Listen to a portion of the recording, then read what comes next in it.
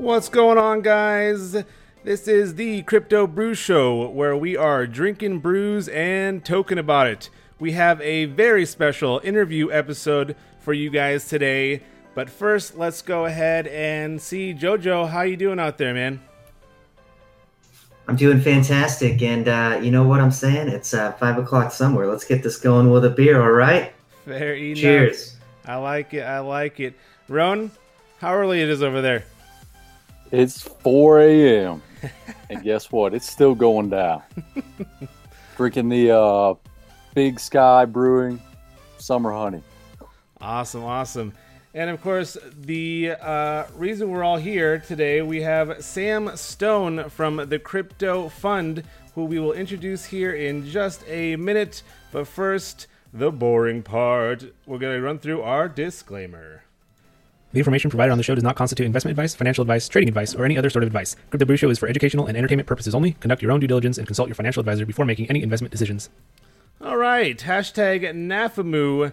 Not a financial advisor, my own opinion, and hashtag BYOB, we did you? I'm drinking the good old coffee Kolsch this morning. Delicioso. All right, Sam Stone, how are you doing, sir? I'm doing well, very well. Thanks, guys, for having me on the show. Drinking a Czech brew here, being located in the Czech Republic. One of my favorites, the Staropramen. Unfiltered. Cheers to everyone, and thanks again, guys, for having me on the Crypto Brew Show.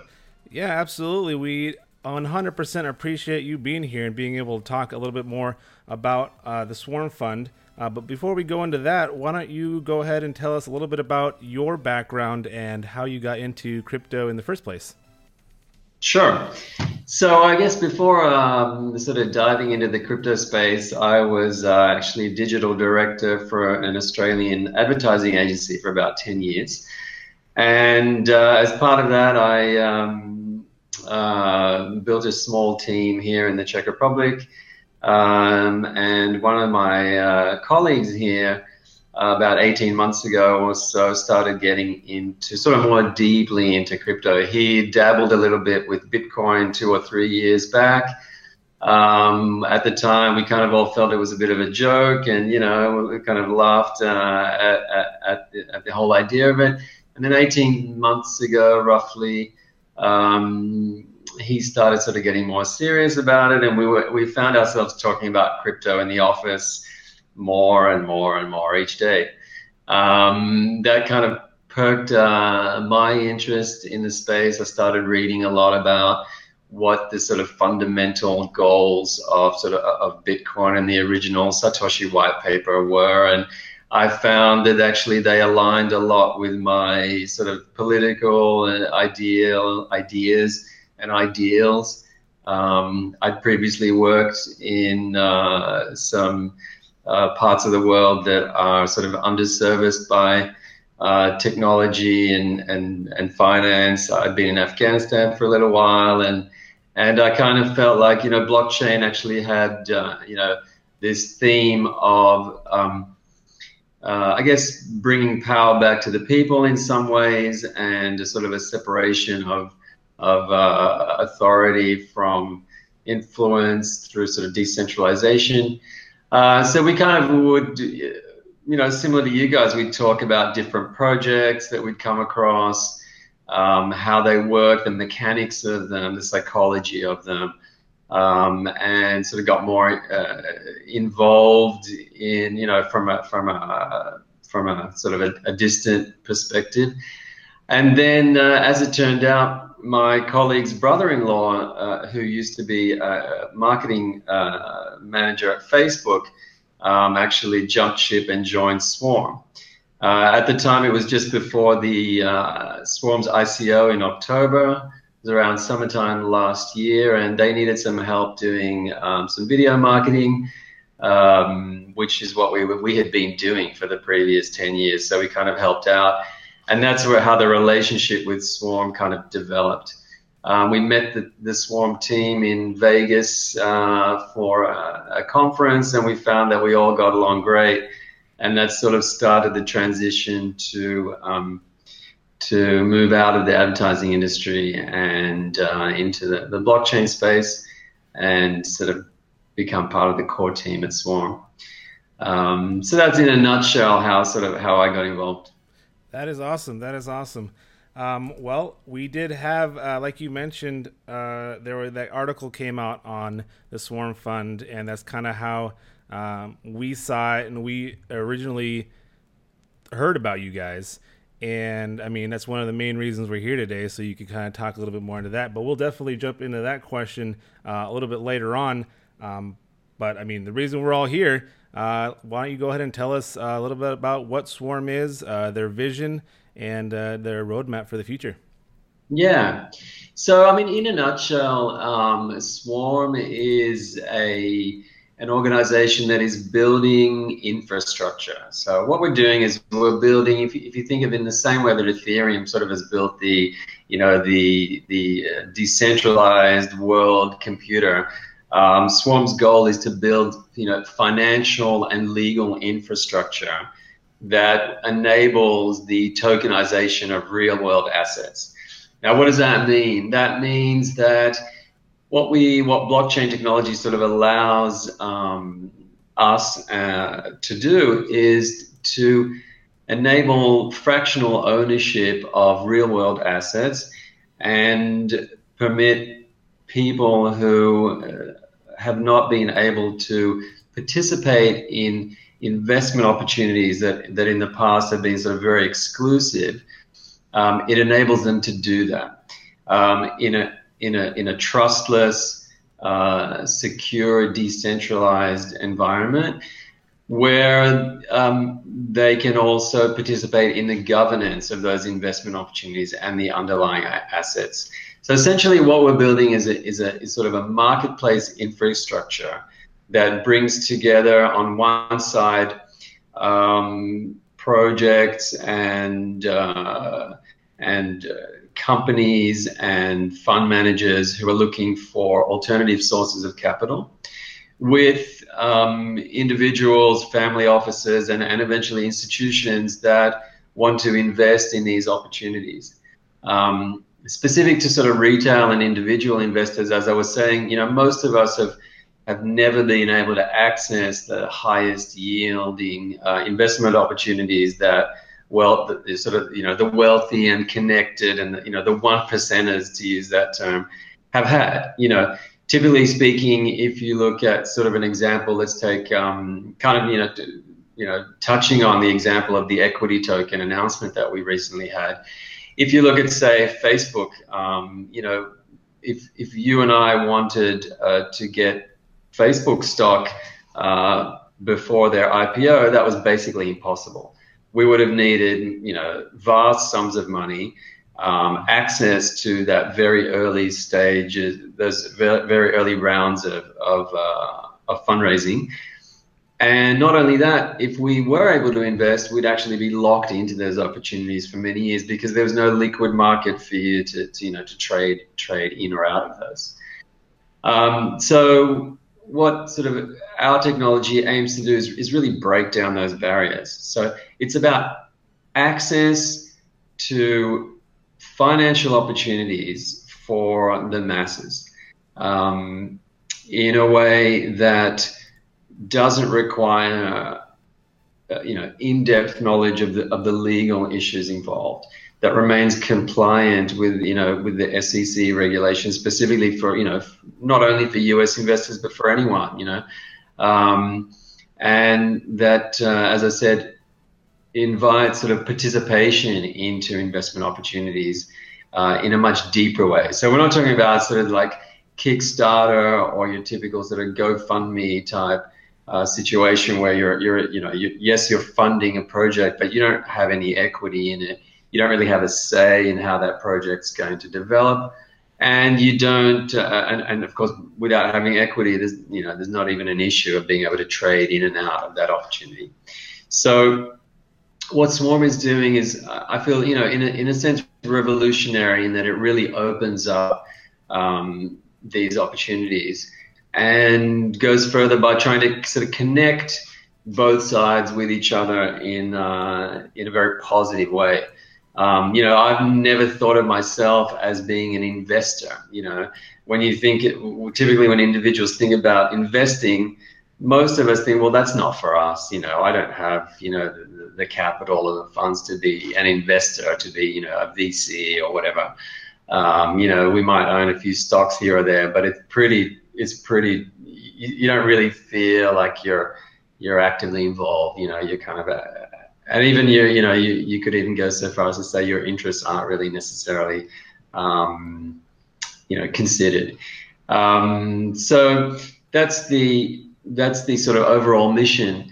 Swarm was originally founded back in 2014 by a different team than we are now. And they ran an ICO and raised $1 million and went down the path of building out the technology that was required to do what we're doing now.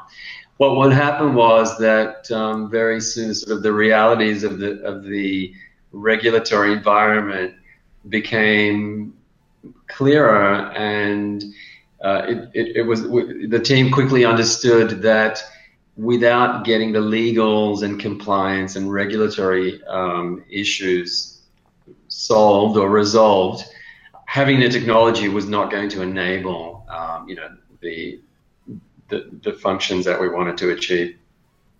So what happened was that sort of the project started to change direction a little bit. A new team was formed about 18 months ago with the goal, firstly, of, before building out any technology, of really ironing out the regulatory and compliance issues. And this meant doing a lot of research. This meant talking to legal teams and trying to understand what were the regulatory requirements around security tokens and issuing them, trading them, transferring them, enabling exchanges to deal with them. And so Swarm spent about a year just doing that, before the ICO, the recent ICO, before launching any platform. And we felt that gave us a huge competitive advantage in the market over other projects that raised more money, sure, but dived into the, building the technology without thinking about the regulations. So fast forward a little bit to October last year, and we ran an ICO or a public token sale, raised some funds, and relatively quickly we were able to launch an MVP of the platform in January of 2018 this year. And we launched with 2 inaugural funds, which fulfilled our sort of vision of really bringing the first security token investment opportunities live to the market. One was a distressed real estate fund based in the US. This was a fund that actually had been operating for quite a while, had an established income stream. So we're not talking about, a brand new project like a typical ICO where you're really speculating. We're talking about an investment opportunity that is already running but just needs more capital to scale. The second opportunity was Silicon Valley Coin, which was a fund of pre-IPO high-tech stocks. So we're talking companies like Airbnb, like potentially Lyft or Slack. These are well-known high-tech brands that are in sort of the stage of growth where they're in the midst of launching, or going public, but not quite yet. Their stocks aren't publicly traded, but through a partner of ours, we were able to secure, or they were able to secure, getting sort of secondary stock of these pre-IPO high-tech companies, and then offering a fund of these that individual investors could participate in. So this was particularly interesting because it was, the first time that individual retail investors could even consider, owning a piece of Airbnb or a typical company or, similar companies. Since then, we've listed more opportunities on the platform. We have about 50 or 60 in the pipeline that we're working on. And really looking now after sort of this first 6-month phase, looking at really becoming a far more decentralized network, handing over some of the governance decisions over to the community, and really scaling up the infrastructure. That is awesome. That was a lot of information there.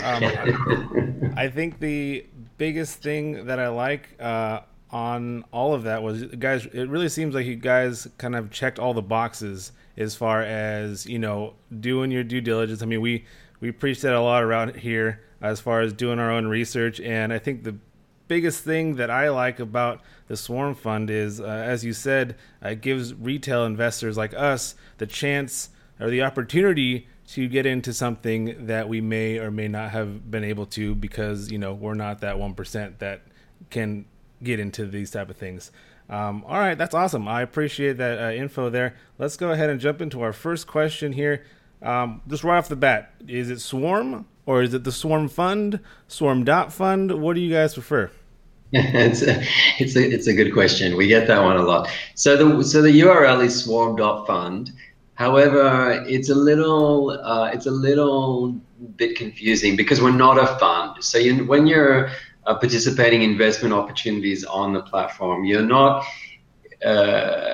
giving us capital to deploy on your behalf, right? So we're a marketplace where we are agnostic to the individual investment opportunities on the platform, and the decision as to what to invest in lies with the token purchasers or the users of the platform.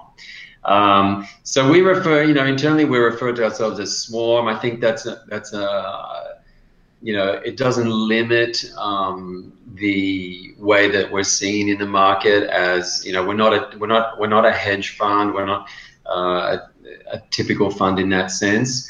But at the moment, the URL remains as Swarm.Fund. But yeah, we refer to ourselves as Swarm. Got it. Alrighty. And I know it's mentioned on your website, but anyone that maybe hasn't been there, why did you guys choose Swarm as the name? So I think the original motivation for using the name Swarm is sort of invokes, the collective power, shall we say, or influence of a group of individuals getting together as being greater than the whole. And also, I think it evokes some of the sort of scientific research into swarm intelligence. One of the features that we would like to see in the future involved in a platform such as ours is an element of artificial intelligence, where we can envisage a future where there's potentially hundreds of investment opportunities on the platform. Now, you or I, without quite well-developed financial knowledge and might find it difficult to understand or know which ones of these are going to meet our own risk profiles, our own time horizons for when we want to, seek, returns and capital back. And in that sense, we thought that we could see some artificial intelligence coming into that and sort of helping investors make those decisions. And that AI can actually take signals from how people make investments based on market action and news and so forth. And so there's an element of this sort of collaborative intelligence there that we find is captured well in sort of the idea of the swarm. So that's kind of the message that we want to convey, in the naming of the project. Got it. Yeah, it kind of reminds me a little bit of the wisdom of the crowd kind of aspect there. Exactly. Yeah, exactly. Alrighty, let's go ahead. I know Roan has a question for you. Roan, what's your question, man? Yeah, hey Sam. So a couple of episodes back, we had a headliner article about Swarm, and the title was Coinbase and Ripple Blast Company Creating Tokens in Their Name. So go ahead and tell us Swarm side of that article. Yeah, sure. And thanks for bringing this up. So through one of our partners, which I referred to earlier, we have been provided access to a number of these sort of high-tech pre-IPO stocks. One of them, or some of these, were Coinbase and Ripple, and I think Robinhood and Didi were mentioned in that specific announcement. And the way that works is that these companies are obviously not listed and not publicly traded, but they do offer their employees and, of course, early investors stock in their companies. There's no liquid market for these stocks, so what happens is there are these secondary markets, and this is a function that actually has been happening for many years. So we weren't actually doing anything that hasn't been done before. And these secondary markets allow, again, people with good contacts, venture capitalists, people with a lot of capital behind them, to go out and buy secondary stocks in these companies. And you can, as of today, you can go out and buy Coinbase secondary stock through a website. The only innovation that really we were doing is actually tokenizing or making fractional ownership of these stocks available to individual investors that don't have $50,000 or $100,000 to invest.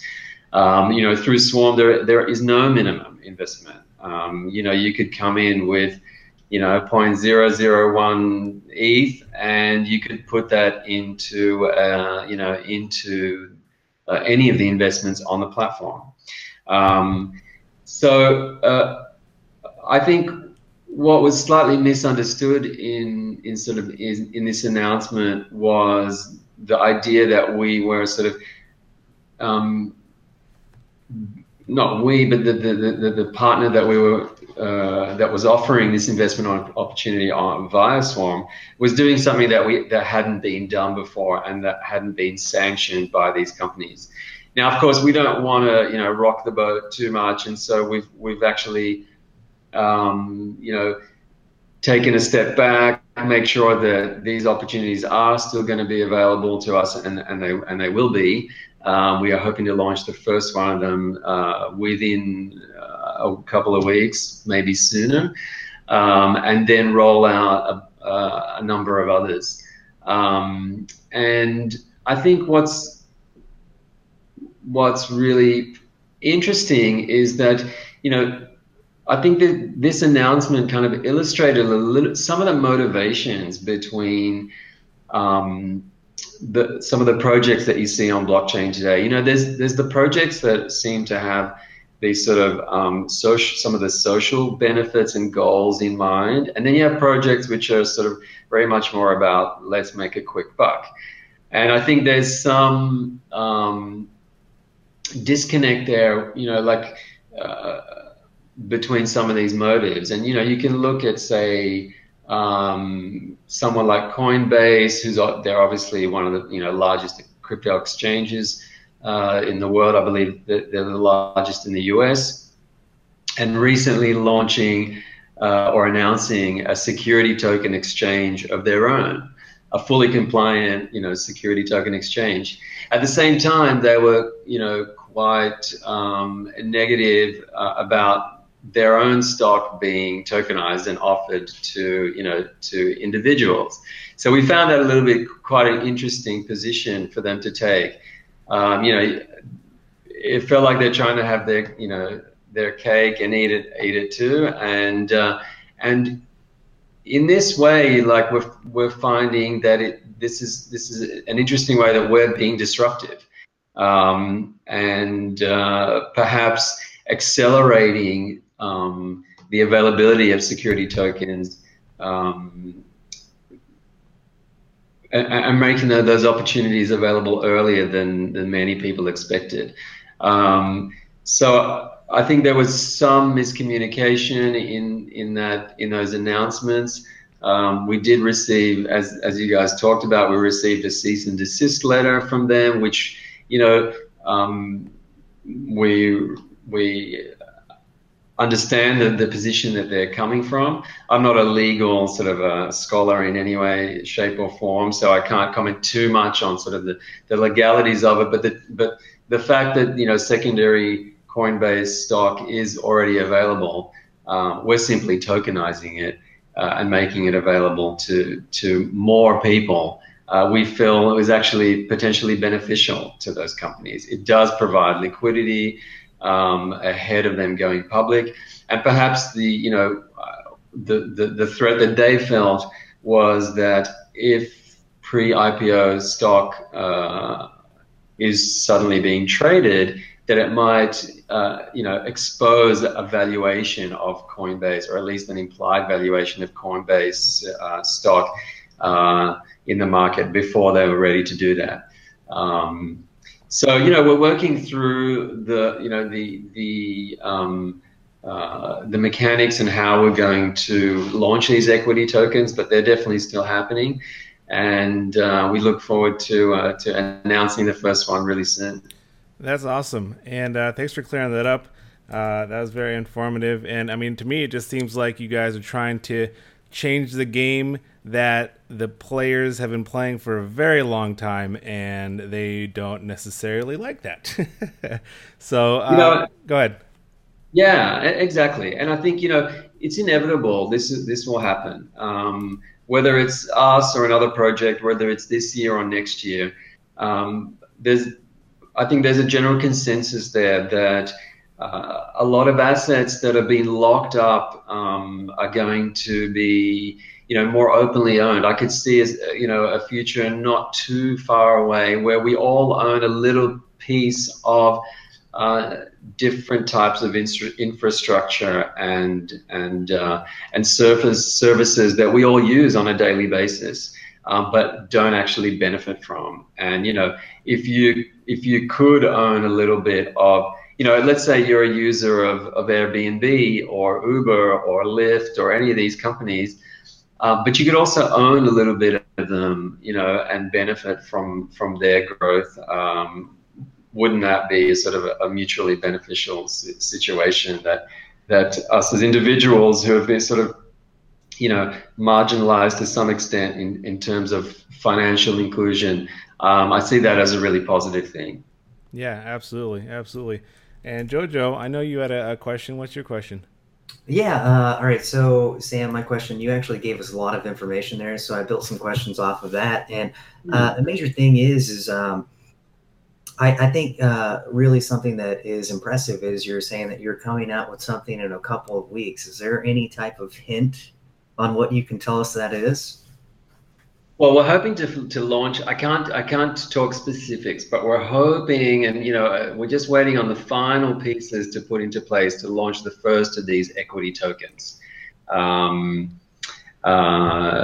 can't say too much more than that, unfortunately, at this stage. That's yes, okay. It is a hint of something to come. At the same time, we don't want to focus too much on these. I mean, yes, these are definitely exciting, and in terms of news and press, no doubt that the profile of Swarm as a project increased massively due to these announcements, and the discomfort, I guess, that we sort of caused to the big players in the market. But we've got.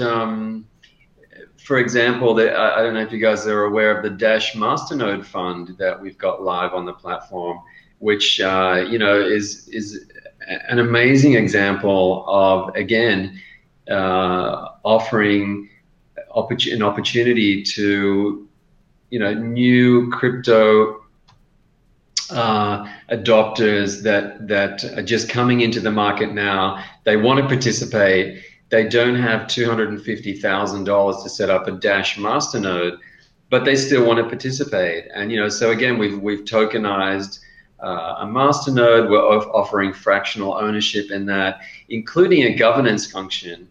In other words, you could invest $100 into the Dash Masternode fund and actually have a say in how the Dash community and the Dash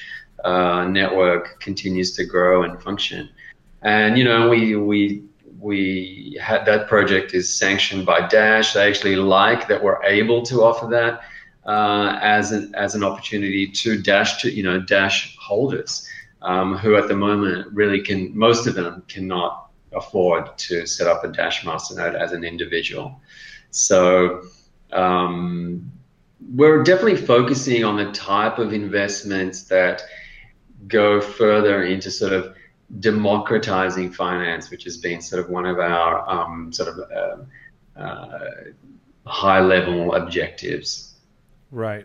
And again, I think it's cool that you guys are turning pretty much your vision into a reality coming out with these funds. I mean, there's a lot of projects out there that have, vast, big old roadmaps and all this money from an ICO, and they haven't done anything.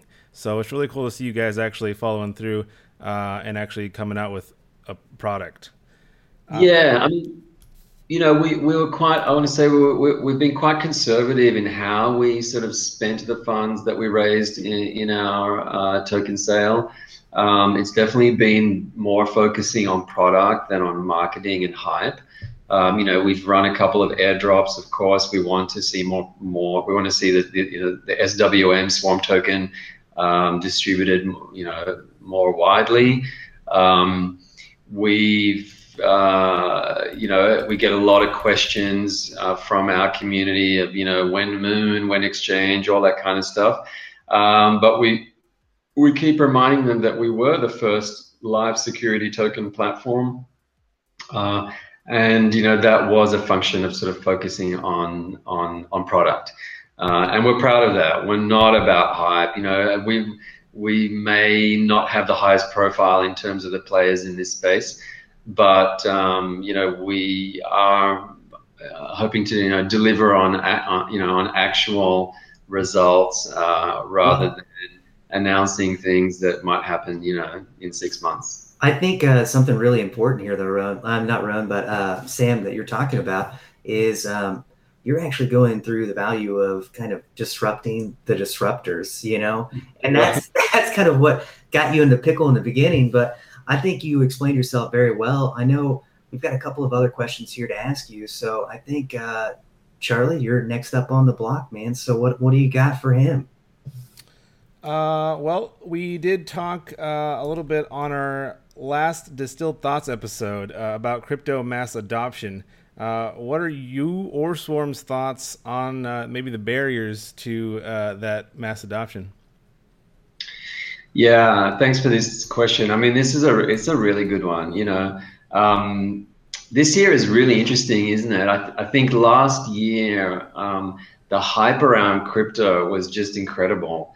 And it felt like that mass adoption was just around the corner, didn't it? It felt like everyone's dad and grandma and was getting in, and my dad was like, "Get me some Bitcoin," and my mom, who has difficulty operating a mouse on her computer, was like, "Here's some money. Can you invest it for me?" I think Vitalik's recent comment actually on Twitter is really apt here, that there's been a lot more focus, and maybe too much focus, on investing in crypto rather than adopting the technology, right? So I think some of the barriers to mass adoption are obviously education and understanding and sort of demystifying the crypto space. There's a lot of people who and I've had this happen personally. I've mentioned to someone, what I do, and as soon as you say the word Bitcoin, their eyes roll back and they think scam. They think it's illegal. We've all heard, it's illegal in China. It's illegal here or there. And I think it's going to take some time before the whole concept of a decentralized economy of powered by regular people, sort of before those concepts become more widespread. Well, and then we'll see and then we'll see wider adoption. I think there's other reasons. I think some of the barriers to institutions and sort of and larger players coming on board, regulatory issues around custodianship and the security of crypto is really important. I mean, if you look at the media, it's all about this exchange was hacked. Bancor was hacked a couple of weeks ago. Even networks that weren't hacked, but there's a rumor out there, and the whole market, suffers from it. There's the perception of scams, where it doesn't take much to erode trust in an industry that's still so new and growing so fast. And I think these are some of the factors that are sort of barriers to mass adoption. I think some of the other barriers are sort of related to the services available. I remember last year being really excited about being able to spend crypto on a credit card. And Visa and MasterCard, quickly put an end to that. There are issues with, fiat gateways into buying crypto. It's not easy to get into crypto. It's not, for the average person who's only ever dealt with sort of your typical bank account or writing checks. And now you're asking them to set up a wallet on a virtual server and, start dealing with private keys and all that, and it feels pretty scary. So I think, this year is great because it feels like some of the hype has sort of dissipated a little, and people are working on actual solutions. So I think this is sort of this 2018 is a bit of a consolidation year in the space, and I think, and I hope that next year and in the next sort of 12 to 24 months that we're going to see more tools available, more applications available for people to feel more comfortable jumping in. I think what Swarm is doing is a big part of that. When you think about investing into cryptocurrencies, people would think, okay, I'm going to go buy some Bitcoin and I'm just going to sit on it until it doubles in value and sell it. But the reality is that it's incredibly volatile, or at least it was until a few months ago, and that makes people really nervous. I think what Swarm is doing is cool in the way that we're offering people a way to invest in more stable real-world assets, but using crypto. So once you own some cryptocurrency, once you're in it, most of us don't really want to go out again. You want to kind of hold on to it. You want to see what you can do with it. So Swarm is allowing people to invest in real world assets, in real estate, in businesses, in real world projects, but using their cryptocurrencies. And that's something that's going to be more widespread. And I think as people feel more comfortable doing that, as we build trust in the decentralized networks and infrastructure that we're building, I think that's going to foster the critical mass of adoption that we're all sort of waiting on, right? Yeah, and I think the major factors there is the mass adoption is kind of hindered by those barriers to entry. The major ones that you spoke about were the Silk Road, scams. You didn't actually mention the Silk Road in general, but yeah, that's kind of what a lot of people are focused on. They go back to all that stuff in the past and they see all of those issues at hand. But in reality, the size of the market cap is kind of drops in the bucket compared to total stock exchanges of the world, right? And the capital that's out there. But besides those barriers to entry, based upon kind of like your entry process and creating your business plan for how you're moving forward, were there some other competitors out there that you see yourself more aligned with, or kind of a threat maybe?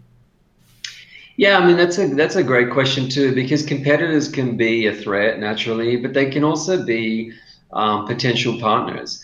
In a really sort of nascent industry like security tokens, we're actually encouraged by the fact that Polymath and Republic and Harbor and Securitize and, Open Finance and a couple of these other players are, investing heavily in, and I think it justifies what we're all doing. I think we're going to see a point at which not necessarily these individual, projects combine, but definitely cooperate. I think we will all benefit from a sort of a standardized protocol for securitizing assets, and making sure that transfers, trading is all compliant. I don't see necessarily that if we all develop our own technology around that's going to be sustainable. So we welcome those quote unquote competitors. I think we're all learning from each other. We've had interactions on various levels with some of them, and we hope to collaborate more closely. I think there are important differentiators between all these projects. I think some are approaching the idea of tokenizing as sort of a vertical stack of services. Others are focusing on one aspect only, sort of just issuing the tokens.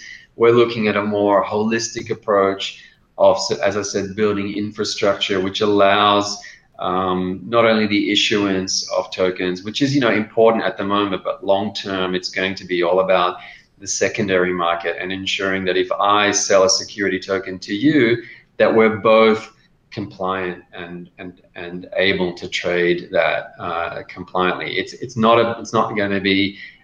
It's going to be less important in the sense that the initial issuance is is it a security token or a utility token? Well, if we're both in the secondary market, if we follow all the compliance requirements and transfer restrictions that are going to be or that are already important in security token trading, I think that goes a long way to legitimizing the whole industry. So in short, the fact that competitors are out there, I think, is a good thing. We welcome them, and we hope to sort of collaborate with them down the track. Absolutely. I like that real refreshing view there on that. Ron, I know you had, I think we got one last question for you, Ron. Yeah, I sure did, man. I just want to say thank you for going in depth on all of these things. I mean, all the three of us, we kind of went over Swarm, get an idea of what it is and all that. But I mean, I'm just even more intrigued now after talking with you. But I wanted to ask you, the project that kind of caught my eye was the FarmCoin venture. So tell us a little bit about that. Yeah. So FarmCoin is one of the more recent opportunities that we've listed.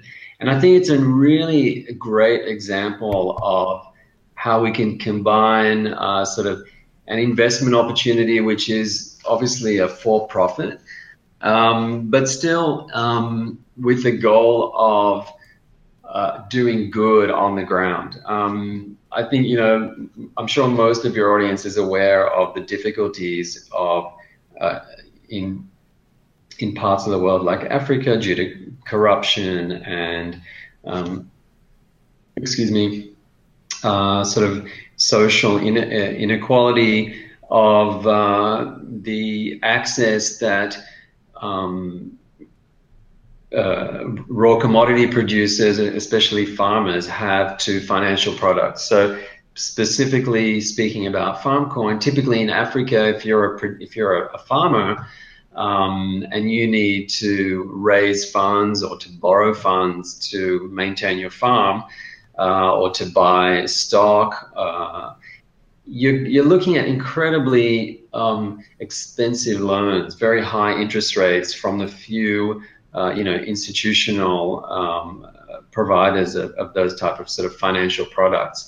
What FarmCoin is trying to do is really open that up and provide farmers with an opportunity to borrow funds at much cheaper rates. But not only that, give them access to a whole network of services and suppliers right through the supply chain. So what it actually, the FarmCoin itself actually creates an economy between the providers of transport, warehousing, mobile banking, some of the data providers that sort of looking at these industries from a top-down view, and it sort of leverages blockchain to provide a far more efficient market for these people to work in. So it allows them access to new financial products that they've never had before. It enables them to lend money at far cheaper rates. We're talking, instead of like 50%, 50% cheaper rates than they're currently able to, and it gives them a much I guess more transparent idea of who they can sell their product to, where it goes, who are the players in the economy that they're involved in, and allows them to sort of to benefit from that themselves. I think one of the coolest things about FarmCoin is that, again, because we're opening up investment opportunities to individuals, not only is this project sort of building the infrastructure to allow farmers to benefit from cheaper financial products, but potentially these farmers could even invest into FarmCoin itself and even profit from the existence of the network. So there's this sort of feedback or feedback loop effect that this specific investment opportunity provides those participants. At the same time, it provides all of us with an opportunity to invest in a project that we can see returns from, but that we feel good is sort of having an impact on the ground. Specifically to FarmCoin, I had a webinar with the guys a few weeks ago, and they were saying that there's about 700 million unbanked farmers in Africa. That doesn't mean that they're sort of not knowledgeable about finance or how it works. They just simply don't have access. And that's why the sort of mobile banking market is so mature in Africa, because they're all trading individually, via mobile phone. So the demand is there for technology to sort of to come in and solve some of the problems that they're having. And those solutions are not really being provided by government and other local institutions. And so there is an opportunity here for projects like FarmCoin to say, well, we're going to provide you the infrastructure and the network and the financial access that you've not had before, and really, bring those people out of poverty, if as much as possible. Yeah, absolutely. That's some really great insight. And Sam, you have provided us a wealth of information on Swarm. We definitely appreciate it, and I'm sure our viewers appreciate everything you've had to say. Joe and Oron, did you have any quick last-minute questions? I didn't have any more questions, man, but Sam, I really want to say thanks for coming on.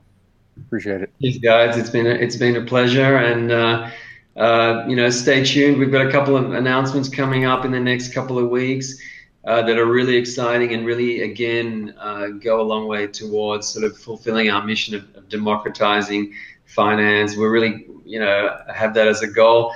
I want to mention that Swarm is actually a non-profit. We all the fees and funds that we raise through our activities go back into the network to grow and scale the infrastructure that we're building. And so we feel it's an important project in that sense.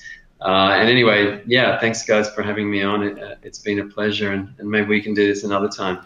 Yeah, absolutely. And we're going to go ahead and keep you online real quick shortly after here, but we're going to go ahead and go out like we always do. This has been the Crypto Brew Show interview with Sam Stone of the Swarm Fund. Thanks again, Sam, and we will see you guys next time. Cheers. Thanks, guys. Cheers.